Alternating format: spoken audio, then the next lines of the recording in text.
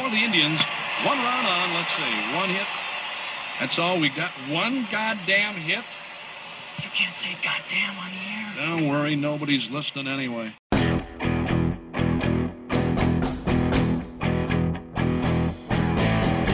From the Gateway Lounge in Sioux Falls, it's Nobody's Listening Anyway.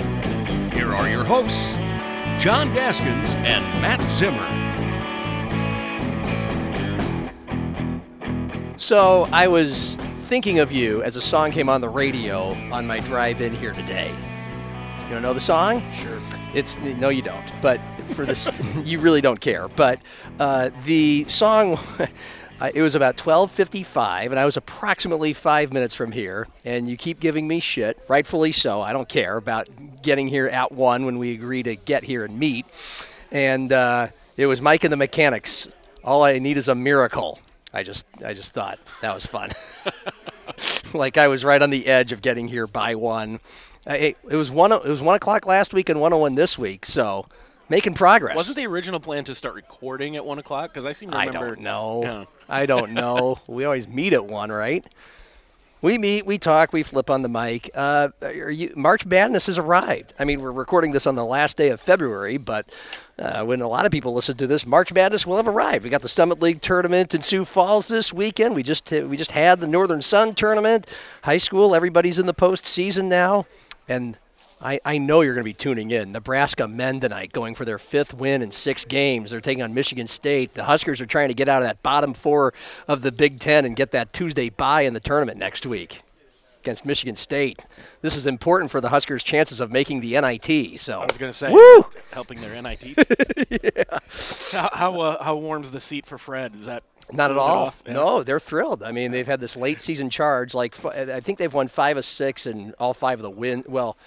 All the games but 1 have been at home. 1 of the wins was on the road. 1 of the losses was on the road. But anyway, well, yeah. Hey, they're better off than the Gophers. What are they? Oh, they're last 16 place or something. Yeah. Nebraska just beat them on Saturday. The Gophers, the things look bleak because the Gophers have very little support. They just don't have much financial support. They're getting that old barn is a giant arena that's a third full now for a lot of their games, and I don't think there's a lot of NIL money there. And poor Ben Johnson. That program has never been lower than it is right now. No, it's tough, and they're not getting. They fired Patino because they're not getting the best kids from Minnesota, and I don't think this guy has Big a Stud shot. just decommitted. I saw. Yeah, but anyway, no, Nebraska's perking on up. Fred set the bar so low for himself that in year 4, and no one wants to hear this, so I'll give this 30 seconds. What Fred Hoiberg tried to do, they hired him because, hey, Fred, at Iowa State, he took a bunch of transfers and they hit a bunch of threes and they ran up and down the floor and they scored 85 points a game, and we're going to bring this to Nebraska. It's kind of like Scott Frost with his offense, high-scoring juggernaut. We're going to make the rest of the Big Ten adjust to us. And then Fred realizes, everybody does the transfer portal now. He did it before the portal, where he based his program off really good athletic transfers. And, he now everybody's doing that, and he can't excel at it. In fact, he has sucked at it. So now it's ironically, Fred has brought Nebraska basketball to its absolute roots in history. Defense and rebounding and hustling and squeezing out these wins. Yeah. Not necessarily. They don't slow down the game as much. It's not quite the Wisconsin hustling whiteys, as you like to always call Wisconsin, but it's definitely not running. It's not basing yourself on prolific scoring. So. But oh no, man, the Husker fans are eating it up at this point in the season. So there's your Nebraska ball update. How the Summit League's here, and of course, on the outside, the appearances are Sioux Falls is excited about this. I mean, Dakota News Now. We had a reporter doing a live shot outside of the Denny on Monday, 4 days before it started. Hey, it's an expanded tournament. We got games on Friday night now for the first time ever. I don't mean to be the cynic in the room, but I'm asking you as someone who's deeply covered it since its inception here. Is some of the thrill gone just a little bit? And is it even more so this year because neither USD team looks very hopeful to at least make the championship game this year? I mean, there's not a lot of momentum there. We'll see. I think this is maybe the first year that it kind of feels back to normal coming out of the pandemic. because obviously 2 years ago we didn't even have it. They played it, in front of an empty Sanford Pentagon, which the games counted, but otherwise, it was a complete aberration from what we're used to.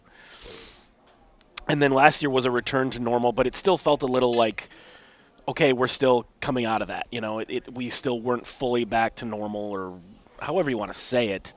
And everything kind of got upended a little bit by the pandemic. We all wondered, what is this going to do to live sports, to everything? Just our lives were interrupted to such a historic degree. It was weird to wonder how we sort of got back into our old routines. A little bit off topic, but also kind of related. I thought SDSU's football attendance was going to be down coming out of the pandemic, and the exact opposite happened. I don't know if it was a coincidence or if people were like, oh my gosh, I really am going to relish the opportunity to go out and go to live sporting events again, or just the fact that they had an awesome team. But, their attendance the last 2 seasons has been outstanding. I don't even remember what the crowds were like at last year's Summit League tournament. I know they didn't I'm pretty sure they didn't set any records. So I think to some degree has the novelty worn off? Yeah, a little bit. We're not setting these records that we did the first couple years in the Premier Center. And usually when those records are being set, it's because all 4 of the local teams are really good. You had the Craig Smith year with USD where they were every bit as good as the Jacks. And then obviously on the women's side, they've both been the class of the league for the last few years. That helped. For SDSU, it is getting a little bit old hat, especially the women. They're going to be playing on Tuesday every single year. The men, for the most part, have been. But I still think it's always going to be fresh, maybe isn't the word, but I don't think it's ever going to be something that people go, oh, you know what, I'm just not that interested anymore, because it's in Sioux Falls and the Jacks play their home games in Brookings. That is always going to keep it somewhat fresh, because I know, SDSU has the biggest fan base in this state. That is obvious. There's no question about that. But how many of those fans are actually in Brookings, The Jacks draw well for regular season basketball games. They get, 2,000 for women, 2,500 for men, whatever it is. Good crowds. But I don't know how many people are driving up from Sioux Falls every weekend. There's a lot of Jacks fans here in Sioux Falls that for the most part don't go to Brookings during the regular season. They watch the games on TV. Maybe they go to one here and there. But they're kind of saving their money, their ticket buying for the Summit League tournament. And I think that's what's going to always keep it fresh, what's going to make sure that it doesn't get to where, this is not fun anymore, it's old hat, whatever. There's always going to be a large percentage of basketball fans, Jacks fans, but Coyote fans too, even unattached fans. I always see tons of Augie fans out at the Summit League tournament too. People who are like, hey, this is the event that I wait all basketball season for, because I don't go to Brookings, I don't go to Vermillion. Yeah. But when those teams come here, there's Division I basketball in Sioux Falls. That's your only chance to see. I guess, both Jacks teams played a game at the Pentagon this year, but for the most part, that's your chance to see Division I basketball in Sioux Falls. And as this city continues to grow, it's over 200,000 people now, there's always going to be a large number of people that are going to want to go out and watch Division I basketball in person. So I think, who knows, maybe 10 years from now, we'll look back at this and go, oh, you were wrong, Zim. But I think to some degree, there's always going to be an appetite for the Summit League tournament, that it's always going to be a big draw. It's always going to be a hot ticket in Sioux Falls. You got me fired up again. Oh, thank you. I was kind of like, well, USD's not very good this year, and it's old hat. You just said it. The Jacks, both teams are probably going to make it to the championship round. Interestingly, it's not like USD's teams are total dogs, and if both of them win, the men as a 6 seed on Sunday night, the women as a 4 seed. They're the 4? I think so. Yeah. They're the 4-5 game, yeah. So we would have, Jackson Yotes men probably aren't going to meet because it would be in the championship game. Mm-hmm. It's possible, but I'd say it's less than likely. And but the USD and SDSU women may very much well meet on Monday. Mm-hmm. What's interesting about that is, of course, we all know that's going to be an afternoon game because that's when the women play. And again, there will always be a healthy contingency of Jacks fans at that. And there's the old line, and maybe it's partly true, that a lot of these Jacks fans are farmers, so they're not as busy in the winter, so they can, it's not like they have to take these days off. If a lot of them are in Sioux Falls, that's probably not quite true. But they'll be there, whether they have to take the afternoon off from work or not. But will the USD fans be there knowing that didn't they just get demolished twice by the Jacks? The women did. Yeah, both that's times. What I mean. Yeah. Both teams are coming in with some momentum. USD's women had a real nice weekend on the road to end the season, and then the men, Kansas City's not a great team, but they absolutely piss-pounded them. I think 82-48 or something. I mean, that's maybe the best game they played all year in the Summit League. And they played real tough against Oral Roberts on the Thursday night before that. So both of their teams are coming in with some momentum. It's real hard to get a read on USD fans because the vocal fans who are constantly complaining that, everyone's against them and there's all this blah, blah, blah. They're going to show up and they're going to be engaged or whatever, but obviously a large percentage of USD's fan base is pretty ambivalent, and they only come out when they think they got a chance to win. And I don't know how it looks right now. I mean, both teams have a good chance to win their first round game, but after that, it looks kind of sketchy. We used to kind of chastise USD fans the first few years of the D1 era, like, why don't you come out? Where's the red? Although, Jacks fans also bought up a lot of the tickets before they had the chance. Yeah. I think USD's administration has done everything they can to try to build that. I know I think it's called like the Howlin' Pack room or something, is that room that's right next to where the media is. Yeah. That place is always a party. It is, absolutely. You go by there, there is a sect of USD fans that's all in on this. And I know they'll be there for the men and the women. It's just they haven't yet been able to kind of sustain that and build on it for a variety of reasons. The SDSU fans buying up the tickets is part of it. Having trouble getting momentum going with the men's team is part of it. Now this year you lose, even you kind of always had, well, at least the women are going to be in the championship. That's not going to happen this year probably. I mean, they could get, well, probably not because they'd have to play Probably SDSU, have to, yeah. So I don't know. It's a process, and I know USD fans don't like to hear it, but they're not where SDSU is right now. That's just a fact. And it's hard to blame their fans for saying, well, you're not doing your part or whatever. Like, what do you want them to do?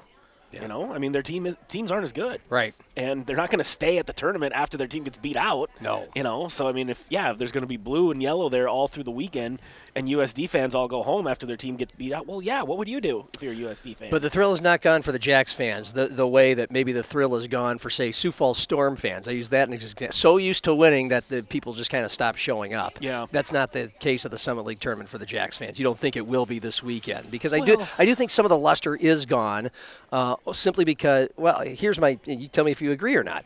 On the women's side, yes, the Jack women are number one seed and the tourney favorites. Great. But isn't it a lot more fun and isn't there a lot more intrigue when USD is right there and it's supposed to come down to those two? And on the men's side, again, USD doesn't feel like it's much of a part of the picture either. And the Jack men, we'll get to that. It kind of now feels like they got a shot to beat Oral Roberts in a championship game. So maybe there is all the flavor and flair that there always is for the men. I mean, I don't get a sense that there's. I mean, are you just speaking for yourself that you're just not as excited as you have been in past years? I just wonder if Jack fans if there's any part of the section, part of the SDSU fan base an NCAA tournament berth is at stake. I mean, I hear what you're saying, like making the Storm comparison, but in the big picture, who gives a shit about an indoor football title? The NCAA tournament's a much bigger deal. Yes. I mean, I'm not saying that these you're are way not off, my opinions. These are just questions. And I'm not saying you're way off base. I do think anything that becomes no longer when it loses its uniqueness or newness, that's a thing. But I just think NCAA tournament, man, that's a big deal. Right. That's why we went Division I as a state. Yeah. We can talk about football and baseball and soccer and all the other stuff. It's all about basketball because the football team isn't even at the highest level of Division I. They don't get to compete against the Alabamas and the Texases and those kinds of teams. In basketball, you do. Now, granted, that means you're probably not ever going to play for a national championship, whereas football can. But you're a part of one of the biggest sporting events in the world. Yep. The NCAA tournament's right up there with the Super Bowl and the World Series. I mean, that's as big as it gets. And when you're playing in that first-round game, millions and millions of people are watching you play. Those first 2 days are like the two biggest days. Yeah, it's like absolutely. it kind of tapers off as the stakes get higher. Yeah, because people's brackets get busted or their favorite team gets beat out. Yeah. Those first 2 days are what it's all about. Yeah, I mean, I've never even been a big college basketball fan, but those first 2 days of the tournament, I mean, those are like cocaine. I mean, that's just awesome. I can't even focus on anything else. Yeah. Back when I had a different job, like NCAA tournament, how the fuck do you expect me to work when this is going on? Right. Like, just no. Right. Well, that Thursday, which is kind of a bigger day than Friday because it is the first day. The only downside for me is I'm doing 4 high school state I'm working literally that whole, and usually spending the morning getting ready for those games. So I hardly I've had to do that see before too. any of it. Yeah, and that's not. But times I had to go cover high but school I- tournament. but I will- Cool. yeah. I'm missing the Super Bowl of basketball. But Yeah. I will see the end. Like there's always late night games. Usually the high school games will get over that. You can see the crazy late night games, and then Yeah. Friday I get some of the day to watch it. But anyway, no, okay, you got me. I'm sold. And by the way, if that's the well, case, I mean, we'll see what the crowds look like. I mean, maybe Yeah. they'll be down a little bit. Yeah, I don't know. It's not going to be empty. I mean, there's Right. still going to be good crowds. but- and these questions I'm bringing up, I'm not trying to stir any pots. I'm just literally wondering this because there is a part of me that's kind of like the newness is gone. I mean, we're 13 years into this sort of thing, and it's old hat. And how much do we in Sioux Falls care about any of these other teams besides the Jackrabbits and USD? Yeah, we we don't. don't. We don't. Well, I mean, and at first, when and Oral at- Roberts made their Sweet 16 run, I think people paid attention. when they got there, but Yeah. when they were here, Well, of course, no. We're rooting for our teams, and then right.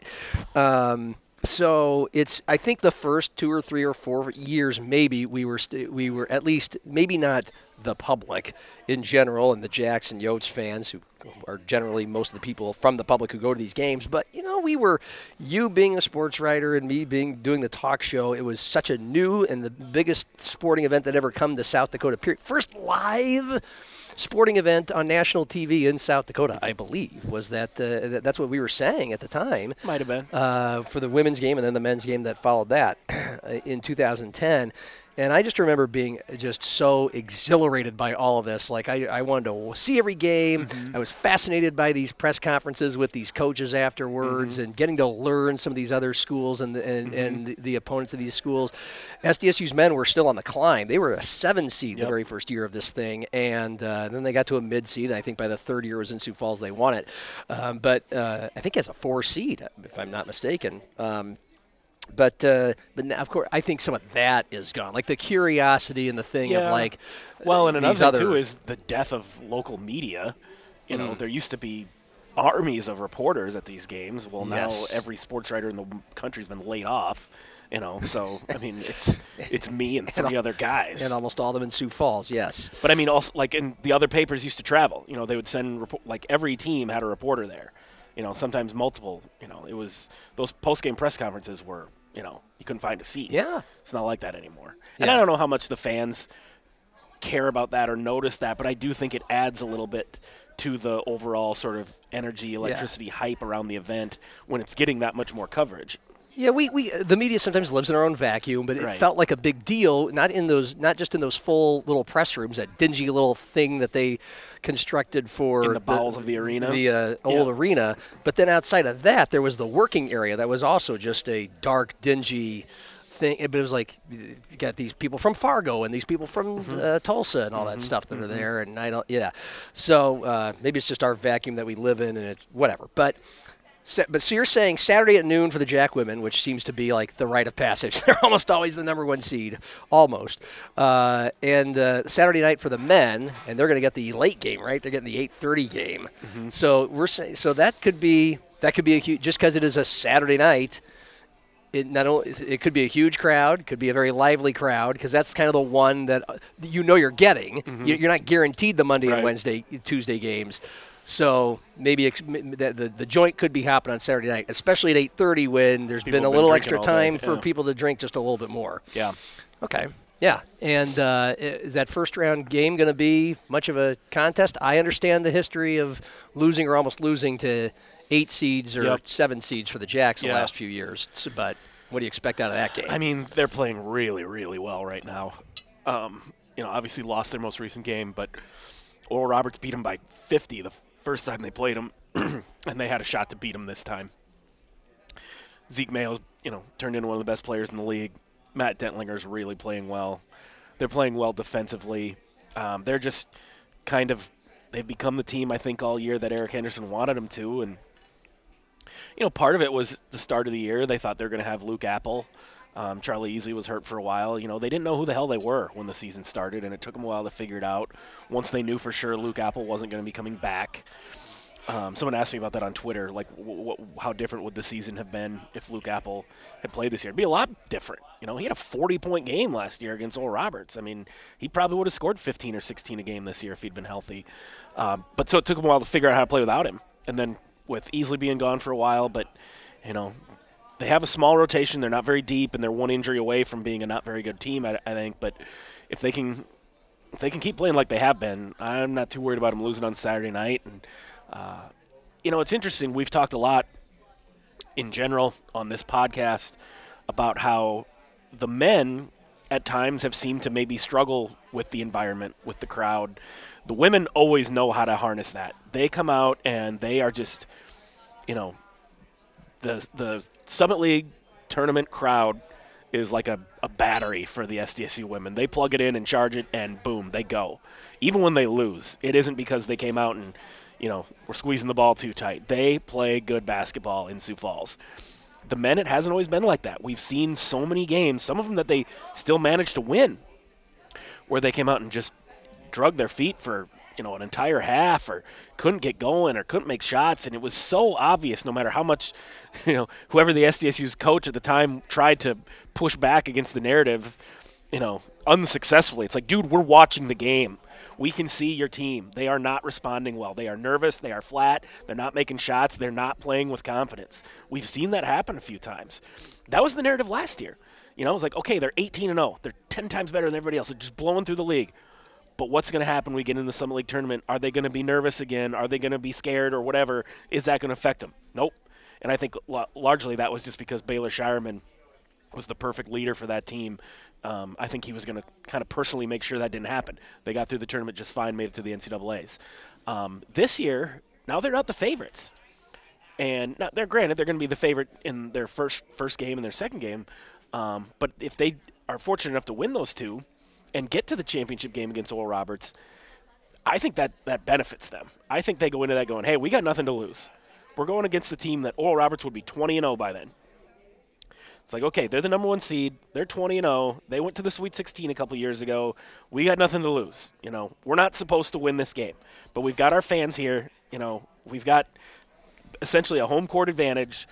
Let's go out and take a shot at these guys. And we've talked, too, before about how hard it is to beat a good team 3 times in 1 year. I'm not predicting SDSU is going to win this tournament. I think Oral Roberts is going to, because I just think they're the best team. But I will not at all be surprised if SDSU ends up winning this tournament. Well, they went toe-to-toe, and they proved it. I mean, we got a recent glimpse of where these teams exactly are right now in front of a partisan SDSU crowd, and it was very much up for grabs in the final couple minutes. And I want to get more into that, but I can't resist the next topic that you just made me think.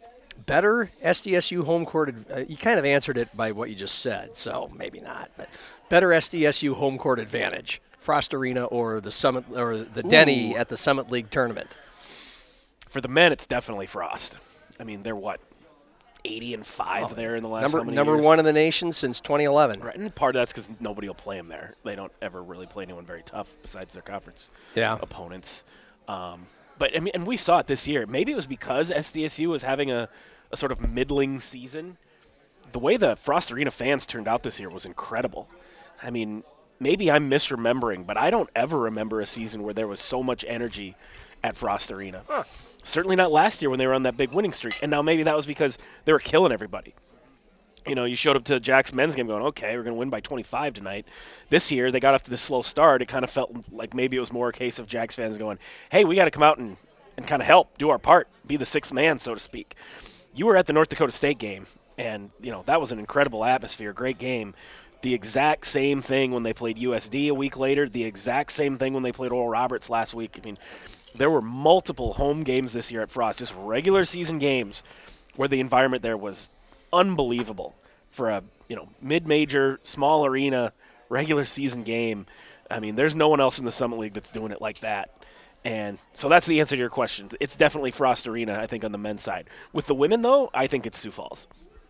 Yeah. I think just it's a bigger crowd, and like I said, whether you want to give Aaron Johnston the credit or it's just the success they've had over the years and the confidence that has instilled in that program, they've lost a few times there, but that was the aberration. They go into that building and they're like, "Hi, we're here to kick your ass. Yep. We're going to go to the NCAA Yep. tournament. Stop Yep. us." Yeah. Oh man, it's a fun comparison. By the way, there are 1,000 more people, according to the attendance numbers, at the Oral Roberts game than there was at saw the that. NDSU game. Yeah. And I'm not sure what the USD attendance was, but it was just over 3,000. Sellout. It's like 4,500. Yeah. I don't know what sellout means at Frost Arena, but Which goes to show you the SDSU fans aren't just going to show up because they're playing a rival. They'll show up knowing, hey, this is the number one team in the league, and yeah. you know. I thought, And given that it wasn't a rivalry game, the weather had been shitty that week, and it was the last game before the Summit League tournament, I thought there was going to be a small crowd. And it wasn't it's not like the regular season title was Yeah. up for grabs. We already knew what the seeds would be in the tournament. That really impressed me. Yeah, that was really cool. So, how did they do it? I mean, did it look like I didn't see any of the game. I read your story, but it's been a couple days. Did it look like a bad ORU performance, or was it just like this is legit? SDSU went toe to toe with them, and I mean, ORU didn't play great, but a lot of it was because of what SDSU was doing to him. okay. Matt Mims did a great job on Max Asmus. He only made 2 field goals. I mean, he's the best player in the league. He made 2 shots. And then Connor Vanover, their 7'5" center. I mean, we don't see people like that in the Summit League. So for one thing, it was just cool to witness a human being that looks like that in person. I mean, he's a specimen. Did he come to the press conference? No, he didn't. Oh, okay. That's too bad. But, I mean, he's a good player. He's not, Manute Bull, some freak show that can't actually play basketball. I mean, he can shoot the 3. He leads the league in block shots. He's a double-figure scorer. And he was Oral Roberts' leading scorer in that game, but I wasn't terribly impressed. Matt Dentlinger had 20-something points going right at him. And Matt Dentlinger's almost a foot shorter than him. And you could see Vanover, like, how come I'm not he didn't have one block shot in the game. 7'5", leads the league in blocks. He didn't have a single one. And now Matt Dentlinger probably outweighs him by 30 pounds. He's stronger, as Matt Dentlinger shoots 75% from the floor. He's got a really good back-to-the-basket game. But that, I thought, was telling. Like, geez, you got a 7'5" center who leads the league in blocks, and he can't stop Matt Dentlinger, who's 6'8". Now, we'll see what kind of adjustments they make if they have to play him again. But between Dentlinger going right at Vanover, Mims doing a good job on Asmus, now, who knows? Maybe that just means that those two guys are going to go off the next time they play him. But to me, it looked like SDSU saying, yeah, we can play with this team. Then you factor Zeke Mayo didn't have a great game. Offensively, the Jacks didn't have a great game. They had 15 turnovers, and I would bet 6 or 7 of them were just dribbling it off their foot. It wasn't great defense. It was frustrating to watch from a Jacks perspective because it's like, geez, you're shutting down the best offense in the league, and you're still going to lose because you can't get the ball across half court. You can't make an open shot. So I definitely think, they came away from that going, not just like, oh, we can beat that team. I think they already knew that. I think it was more they came away from that game going, we should have literally won this game. So, I mean, like I said, Oral Roberts is the best team. They're just deeper, more experienced. They should win, and that's my prediction that they're going to win. But can the Jacks beat them? Absolutely they can. Who are the Yotes playing as the 6th seed on Sunday night? North Dakota State. Okay, so, I mean, Not a good draw for USD, in my opinion. let's see. I mean, they split with the Bison during the yeah, I regular was going to season. say they beat them in their and most recent game. Could have won the one that they lost. But people know I'm a pretty big fan of North Dakota State men's basketball. I think they're a really good program. I like Dave Richmond. I think he's a good coach. I mean, Grant Nelson's potentially an NBA player. He's really, really good. They've got a pretty good supporting cast. And guess what? Lo and behold, what NDSU did this year, what they always do. They kind of, early in the season, like, geez, the Bison aren't going to be any good this year. They look like shit. Well, they've won 5 out of their last 6. They're coming into the tournament hot. That, to me, is just a tough draw for USD. Okay. Should USD get by them, great, but they're going to run into a Jack team that's drilled them twice, right? Well, the second one that was a couple weeks USD ago. USD could have won that game. Yeah, okay, so that could be fun. And as we've said many times, it's hard to beat a team 3 times in one season. Yeah, and USD fans would definitely show up for that. They would have a little red revival there, despite the fact that the most passionate of them that I know, Coyote Eric says there's almost zero zeal for both USD men's and women's teams for most of the season from their fan base and their hardcore fans. But if it's SDSU and NDSU in the semifinal, hey now. Yeah. I mean, obviously we saw that 88-85 thriller less than a month ago, so that there could be some fireworks on Monday night as well. I mean, NDSU would have a decent chance of knocking off the Jacks, right? Absolutely. Yeah. They're really good. Yeah. Speaking of NDSU, I'll get to that a little bit later. I don't know. This was a fun one as well for the Summit League tournament. Beyond all these Jackrabbit and Coyote storylines that we've, I think, exhausted, unless you feel like we've left anything out here, and the fact that Oral Roberts is really good and worth watching. I mean, they're a fun team to watch, right? Mm-hmm. They're high scoring. They got a 7'5" center. They got the best player in the league, who's a guard, and we're all familiar Not with just those two. It's a good sporting cast. Yeah.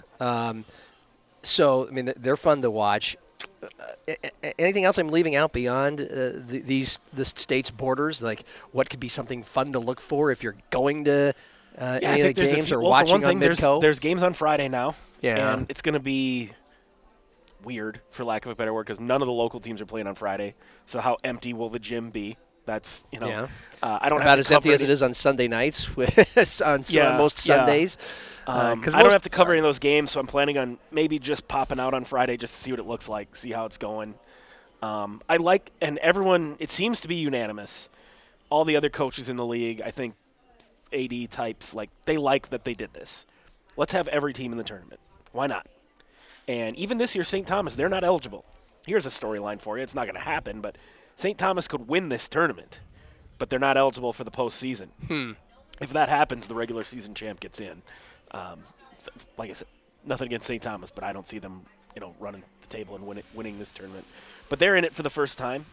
That adds a little bit to it. Like I said, just having all 10 teams here. I think Friday's going to be dead. It's going to be empty. Yeah. But very easily, if USD got beat on last Saturday, excuse me, sorry, they could have been playing on Friday, and then that would have been different. Other years, it'll probably work out. We'll see. But yeah, that's I guess the big thing that's different this year. Yeah, I guess Sunday this year, some Sundays in the past when both the SDSU and USD men and women have all been good and top 2 seeds, there's nothing, maybe one game on Sunday between the 4 state schools, but there's going to be 2 because I think USD's women and men both play on Sunday. So Sunday might be a more lively day than usual for yourself and your own personal coverage. Now that you're not under the Argus umbrella, are you going to cover it any more, any less? Do you feel less obligated to cover the non-Jackrabbit and USD stuff? Or I'll be covering every Jacks or Coyotes game. Okay. So you're going to be there a lot. Yeah. Yeah, you'll be living there. The guys from Fargo are coming down. If they didn't, I probably would have ended up covering the Bison too. But, I like being out there. Okay, it's not like it's, oh, geez, I have to stay out here and cover another game. I mean, it's an awesome atmosphere, environment. The view from the press box is great. It's not like they stick us up in the boonies like they do in some places. Mm-hmm. The food's good. It's 2 miles away from my house. If I have to run home because I forgot my recorder or something, I'm good. It's, it was the same when it was at the arena. It was the same when the Argus had a full staff. I mean, me and Terry would be out there for pretty much the whole thing, and Stu and Mick would come out, and it was, Yeah, I'm certainly not worried about. Oh, I have to cut. Like I said, I probably won't be out there very much on Friday, but Saturday, Sunday, Monday, Tuesday, I'll be out there pretty much camped out. You might catch games that you're not covering. Is what you're saying? We'll see. I wish the Jacks played at 6:00 on Saturday, because then I'd probably hang out and have a beer, watch the late game. But now it will be probably past midnight before I get my first beer on that night. But of course, not that anybody cares about little old me, but I'm trying to wrestle between. I've got no assignments to cover this for any professional outlet, so I could try to find an extra pass laying around somewhere. But I kind of want to do the thing Jen and I did at Frost Arena. Just go as a fan. Maybe Saturday night. Maybe Saturday night's the deal. The 8:30 SDSU game, or wait till Championship Tuesday when both Jack teams will be making it. But okay, so it's all there for you. This is, I don't know how much our listeners care about this, but I think it's fun. This is not like the 10th year anniversary or some milestone for the Summit League tournament. But I was thinking today, if you could put together, there's been some interesting teams and interesting times and interesting moments in the whole history of this thing. The most memorable games and or memorable coaches, like your favorite things in the past to cover beyond the Jackrabbits and the Coyotes in this thing. I think of, again, I go back to the beginning when I was personally more invested because I worked for an outlet that was more invested. Just like the I look forward to the little quirky stuff like Oakland's kind of kooky women. Well, both Oakland coaches. Yeah. I miss the Oakland coaches. The women's coach, just because she seems certifiably insane, and you knew just she was going to go somewhat off the handle in her post-game remarks. She was rather holier than thou. She was rather religious, and Yep. She flew off the handle with religious remarks. And I remember her. I can't remember her name. But Becky something. Yeah. And also she was openly almost spiteful and hateful of Sioux Falls hosting the thing. She really did not like the fact that the Jackrabbits were getting the home court advantage in treatment. And I also liked the Oakland men's coach, Greg Campy. I thought he was a treat. I think he's still there, right? I believe so. Any other favorite quirky memories from this thing that get you nostalgic or about covering I more this? just remember, some great games, some great players, some great moments. I'll never forget when SDSU won their first one. I mean, that was arguably the most significant at the time event sports-wise in the history of South Dakota. I mean, we were going, and I say we, I mean South Dakota as a state, going to the NCAA tournament. When the students rushed the floor, I'll never forget that. Because we all kind of knew that was going to happen eventually. You go Division I, but, if someone had told us back in 2002 when SDSU first went Division I, yeah, it's going to take 30 years for you to get your first NCAA tournament, would that have surprised you? Not necessarily. Like, okay, it's hard to go to the NCAA I think tournament. that's a bit of a stretch. Maybe. Like, it's just because you're in a mid-major league. Like, usually the schools that have the longest droughts are ones that are in major conferences where they've got a lot of competition. But I guess we didn't know at the time, let's face it, we didn't know at the time Sioux Falls was going to get the tournament. Right. I mean, that's a game changer right there. Right. I mean, And that's why whenever some SDSU fan talks about how he wants to get out of the Summit League because it's too small time for him, like, how many NCAA tournaments do you think your Jacks would be in if you didn't have this tournament in your backyard? Yeah. Trust me, as a fan of Creighton and Nebraska, who always have to go a long way for their conference tournament, it's just not. Yeah. You watch these games on TV. I've gone to a couple of those. It's really hard. It's really hard to win 3 games in 3 days on the road in a neutral environment against other teams. Anyway, go on. When it's the whole crowd's not on your side. But yeah, I mean, you're a little bit more interested, excited in other coaches and press conference. That kind of stuff doesn't resonate with me as much as it does with you. It just doesn't. I mean, that's fine. I'm doing this only for my own amusement. When I hope I somebody's think still of, listening right now. I think my most biggest memory or greatest moment for something I think will always be Michael Orris' shot against USD in I believe it was the semifinals. I mean, it was just one of the most clutch shots you'll ever see, and it came from a guy who can't shoot. I mean, Orris was a pass first defense point guard. That's why he was open. USD wanted him to shoot it, and he made the shot. And they ended up. That was the year they were I think a 4 seed. They had started the year 1-6 or whatever. Yes. TJ's first year, and that was USD's one regular season Summit title. They were the number 1 seed. Yep. Yeah. That one's way up there. I think just in general memories of players like Mike Dahm and Nate Walters. The first year, or was it second year, I think. Yeah, second year at the Premier Center, which ended up being Scott Nagy's last year when they had Dahm was a freshman. You had DeAndre Parks, George Marshall, Jake Biddle. Boy, that was a really good team. Almost beat Maryland in the first round of the tournament. The USD-SDSU battles over the years with, Macy Miller and Kira Duffy and Hannah Shervin and, Dawn versus AJ. Mm-hmm. Those are the things that I always remember. Right. Well, that Mooney, I think it was Mooney's last year at USD. They played the Jacks. I believe they played the Jacks in the final. I think they did. It was Mooney versus Dom.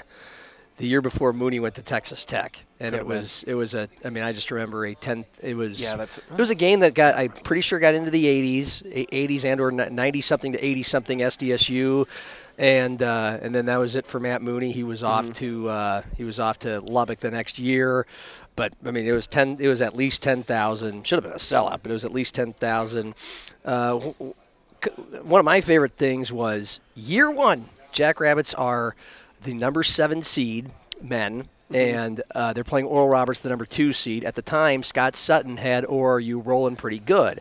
Oakland was the number 1 seed because they had a great team, and I think they had a future NBA player on that team. But Keith Benson. Thank you. Yes, and but ORU had been kind of the class of the league for a few years, partly because the tournament It was in Tulsa. had been in Tulsa.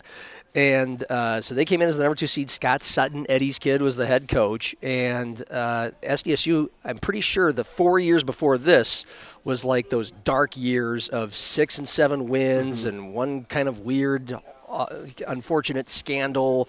And I'm sure plenty of Jacks fans were wondering about Scott Nagy. It was so compelling how he was such at the top of his game as a young coach in Division II, and now it looks like he's in over his head, and he looked tired. I mean, Scott always looked kind of he was always kind of cranky, but he always looked kind of tired and older than he was. And then all of a sudden I'll have another. Thank you. You gonna have another? All of a sudden, the 7 seed Jacks, who were about a 500 overall team. They won that first round game, that first year at the arena. Yeah. I mean, and it was amazing because I don't even think the Jackrabbit fans, they showed up because this was a big deal. First year of the Summit League tournament in Sioux Falls, the women were flying high. But and everyone kind of felt like, just win a game. We know you can't win the tournament. Just win a game. That was quite a day. I'll never forget walking into the arena. First of all, the parking, because I was used to events at the arena before the Summit League tournament with the Jacks playing. Like, I know Sioux Falls Storm games almost always sold out and stuff like that, but I had to park like in the outfield behind the birdcage because there were so many cars, and it was snowing. It was a March day. It was 30 degrees and snowing. There were Jackrabbit fans who walk. I mean, it was an insane amount of parking. It was almost full, 6,000 or whatever, and just the anticipation for the noon game and the Jackrabbit women seated number 1 were tipping this whole thing off. But then later that night, the night game at 8:30, the fact that the Jacks men won, and I'll just remember Scott Nagy saying that night, he said he just sat there in the press conference and they asked him, we asked him how this happened. And because they were big underdogs, and he just said, I told the guys, it was either before the game or halftime, I just told them, not tonight. This is not almost the Herb Brooks thing. Like, this is not. We're not going to be a bunch of sad sack losers anymore. Tonight is where that ends. And I think that kind of springboarded. I mean, within a couple of years, I think 2 years later, they beat Western Illinois and won their first of 6 Summit League titles. Yeah, something like that. Yeah. So that was one of my favorite nights, and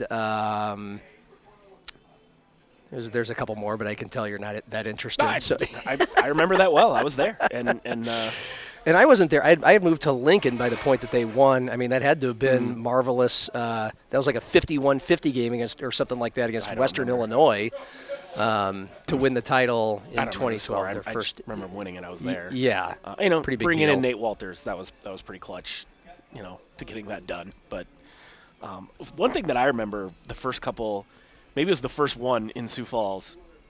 I covered Augustana at the time, who had 2 very good teams in Division II, men and women. And I was very curious. I'd, gone to cover the Jacks here and there, like if Terry was on the road or something. So it's not like I'd never seen the Jacks play. But I wanted to see that whole tournament, kind of get to see the other teams and get a little bit of a better feel for the Summit League at that time. And I remember watching a men's game first and being like, this isn't that much better than the NSIC, Just the level of play. Yeah, like it was better, but not like, oh my God, this team would beat Augie by 50. No, they wouldn't. And I don't think anyone took any offense to that. The NSIC has always been a really, really good basketball league for Division II. But then I watched the women, and that was the year, their first year tournament eligible. They won 30-some games, got a 6 seed, won their first round tournament game. I think Jen Workentine was the star player senior that year. And I watched maybe 10 minutes. Not even 10 minutes. Well, I mean like 10 minutes of real time, not 10 minutes of clock time of that Jacks women's team, and I went, my God. This team would beat the NSIC champion 99-5. Holy shit, these women are good. Yeah. Like, it was so on another level, and I was blown away by how good they were. And I still think that's largely the case. I mean, and no offense to teams in the NSIC, because there's some really good ones. And I do think the rest of the Summit League, not so great. If Minnesota Duluth or Augustana were in the Summit League right now, they'd win some league games, but they wouldn't beat the Jacks. I mean, that program and USD last year, obviously they're taking a step back this year, but their team they were a bucket away from the Elite Eight. Yeah. I mean, that's really, really good basketball. They won the USD women won the last 2 years, right? They won the last 200 on the year Because before. 2 years ago was the year the Jacks went undefeated in the regular season. Then Maya Sellen tore her ACL the last day of the year, right. and so they got beat in the first round of the Summit League. That's tournament. right, by Omaha. Yep. And then USD beat the Jacks last year. 2 years before that, it was SDSU and the Jacks. And I can't remember, and the Yotes. I can't remember if USD was the 1 seed or the 2. I'm sure they were both very close. They all kind of run together. Yeah. They do, but it was still like the USD women had not won the tournament since they scored the big upset under Amy Williams back in 2014, and I think Denver upset SDSU to make it Denver and USD for the title. Anyway, and I was not living here at the time. Mm-hmm. So anyway, USD hadn't won for several years, and they hadn't won in the time that Don had taken them back up to we're competing. And it went down to the wire, USD and SDSU. I'm pretty sure USD was the number 1 seed, and the Jacks got him. And, I mean, it was devastating loss for USD. Correct me if I'm wrong, but that USD team lost that game, but they became the first at-large I think they became the first at-large team from South Dakota. That was the first year somebody They were the first ones to do it, yeah. Yes, the Jacks won the tournament, but USD was so good they got an at-large bid. Anyway, they didn't know they were going to get that at the time. And Don, and their players had cried. They were at the press conference. I remember the press conference. We were carrying this live on our daily show. And for some reason, we had a technical glitch in carrying the post-game press conference. So I was like, I kind of felt like I got to talk to Don. I got to get, we got to get reaction from Don on our airwaves. And I'm like, well, what am I going to do about this? I don't have any time. I can't ask somebody else to help me get Don. So I stood by the door where the players and the coaches exit in the press conference. Don's the first one that walked out. She looks pissed off. She looks like she's seen a ghost. She wants to go run and hide somewhere. And I asked her, hey, you mind if we get a quick one-on-one here? And? Oh, I mean, she said yes, but she looked like that's the last thing on earth she wanted to do. But I remember she was. I vividly remember how pissed off she was. She was She seemed angry. And I don't know if it was the refs that game or what, but it was just like, man, was she upset. Yeah. And she gave me a death stare but said yes. She's like, it's going to make me. She knew, she had the wherewithal to know, even though it was just me and her. This is radio, not TV. There's no camera there. She just kind of figured this is going to be bad if I did turn down the interview. So she did it, and she sucked it up, and she did a great interview. But I'll never forget that emotion, just that's what these things bring out, is the highest possible emotions you can imagine. And so now I'm all jacked up to see it all again. Couple cleanup items before we go. We had the Dave Krauth and discussion last week. What we left out of that discussion, that's one of our listeners reminded me, was who's going to take over for Dave Krauth? Is there a sense? Is it going to be Katie Bork, who you talked to for the story? I would like it to be Katie, but I don't think it's going to be. Interesting. Okay. I think she's ready. And I think really highly of her. She's been there. She's put in her dues. Obviously right now the trend or whatever is to, if you can, have women coach women's basketball. That's about all I guess I can say on that. But my sense is that it won't be Katie. And then so maybe I'm wrong. That's the impression I've got from asking around a little bit. So then I don't know who it's going to be. Well, everybody's intrigued to what about Travis Trapphagen? 10 years ago, it would have been Trapp. But now I don't think so. And I could be wrong about that, too. I mean, it's funny when Dawn Plitzowite left, when Todd Lee left, when T.J. Otzelberger left, we always had a pretty good feel for, I had the eventual head coach on my list of candidates every time. I don't really know who might be in the picture here. I mean, there's some names we can throw out, obviously. Trapp's been at USF for a long time. I just kind of feel like maybe that isn't the direction they want to go. They didn't have a great year this year. I don't think that's in any way a reflection on Trapp or anything. He had injuries up the wazoo. Right. Yeah. I was thinking about it yesterday. I mean, Mandy Pearson at Duluth, they've won 4 titles in a row. They're awesome. Chelsea DeVille? Yeah, that's Bemidji? Yep, she's had some success there. So they had a bad year this year, but again, everyone thinks the world of Chelsea DeVille. Yeah. I mean, I'd love to see her take that job. I know she's really happy in Bemidji. That's where I was going, with Mandy Pearson, or even Emily Teasy in Mankato. She's Amy Williams' sister. Those are great candidates, but they're in the NSIC already. Would they see Augustana as a step up? Would they be willing to leave their current job for that? Maybe, because you're in Sioux Falls, which is the best city in that market, in that conference. And also, there still is the potential for a Division I move looming out there. And if you're a coach, you're looking at it going, if they do eventually go Division I while I'm the coach, I'm going to make a lot more money. Yeah. Because that's part of what you have to do when you transition to Division I. You have to pay your coaches a lot more. So if that was part of the calculus, I could see any of those coaches I just mentioned being like, yeah, hi, I'm very interested. That reminds me, it's not like USF and Augustana, men and women. They all have really good basketball programs. Sometimes they'll have off years, but the USF men just split the South title. It was kind of a rock fight the whole year, but they did split the title. The Augustana men struggled to just get in the tournament. It's a really good competitive league. So I'm not putting down any of the 4 programs, and I think the world of all the coaches, and I'm covering my own bases as well, just in case they hear this, full disclosure. But are you surprised that things aren't a little more dominant and successful here in Sioux Falls with all 4 of those programs, USF men and women, Augie men and women, because you just mentioned, I mean, the tournaments, the NSIC tournament is in Sioux Falls. Yeah. And shouldn't that have some resonating advantage the same way it does for USD and SDSU in the Summit League? I think maybe not. I think the uncertainty of Augie's future has hurt them. Trying to recruit for, Tom Billiter was telling his recruits, we're going to be Division I by the time you're a junior or whatever. And Interesting. Now that's not happening. Yeah. They lost some kids. Yeah. AJ Plitzowite was the freshman of the year for Augie, and he left. And that wasn't related to the D1 thing, I don't think. It was, the new USD coach, Todd Lee, wanted him. But that's something they're dealing with. I think whether you're Augie, you're USF, Northern State, St. Cloud State, you're always, especially in basketball, with such a small number of players, you're always going to struggle a little bit with having a couple D1s right in your neighborhood, because you're probably recruiting a lot of the same kids, and you think you're getting somebody, and then all of a sudden at the last minute, Eric Henderson swoops in, and guess where he's going. So there's that. Like I said, the NSIC is a good league, and in basketball in particular, only 5 guys can play at a time. So it's a lot easier to make a program good in basketball, because it only takes a couple players, and one other roster starts filling up. Okay, you're going to go somewhere else. You don't want to go play at this school or that school because they're already full. They already got their dudes.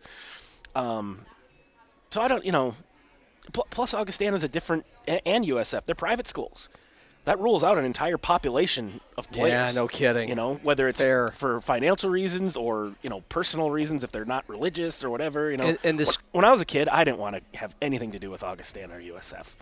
Just because I was like, I'm not a private school guy. Now, to be clear, neither of those schools were recruiting me for anything. Right. But I just mean I wouldn't have even considered that an option. And I think there's a lot of kids that still look at it that way. well, when you think about it, some of the dominant teams that are in the NSIC for the major sports are like Duluth for basketball, women's, and Mankato for everything. Yeah, St. Cloud. Yeah, makes sense.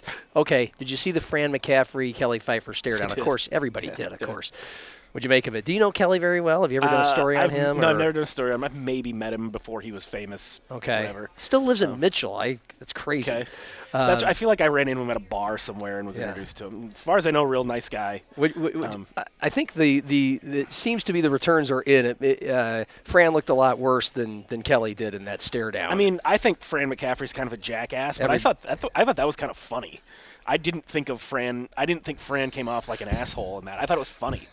But I think we all thought it was funny, right? But in he's been more of a douchebag than that before, is what I'm saying. Oh yeah, like when you're verbally assaulting people, that's where to me sometimes it's like, get this guy out of here. Yeah. But I, like many people, was very impressed with how Kelly handled that. I thought that was textbook officiating. And you don't think he should have teed him up? I don't think so. What that would be the grounds? I mean, he didn't say anything. Right. He didn't, and it felt like Fran kind of knew right where the line was and made sure not to cross it. Yeah. But I liked how Kelly didn't, look away. Yeah. He didn't look at his shoes or anything. Stared right back at him. Stared right back at it. And then when Fran took a couple steps forward, he took a couple steps forward too.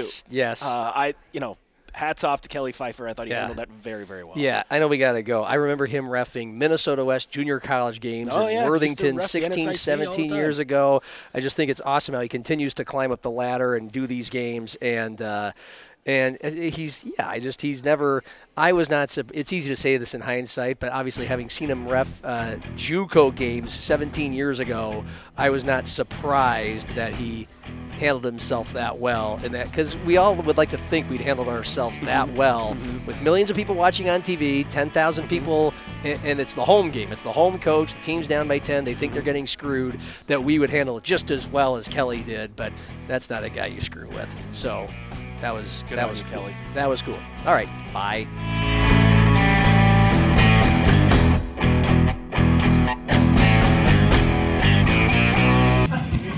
Why are you laughing? That was a terrible outro. Fuck you. You guys need a round of drinks? Yes.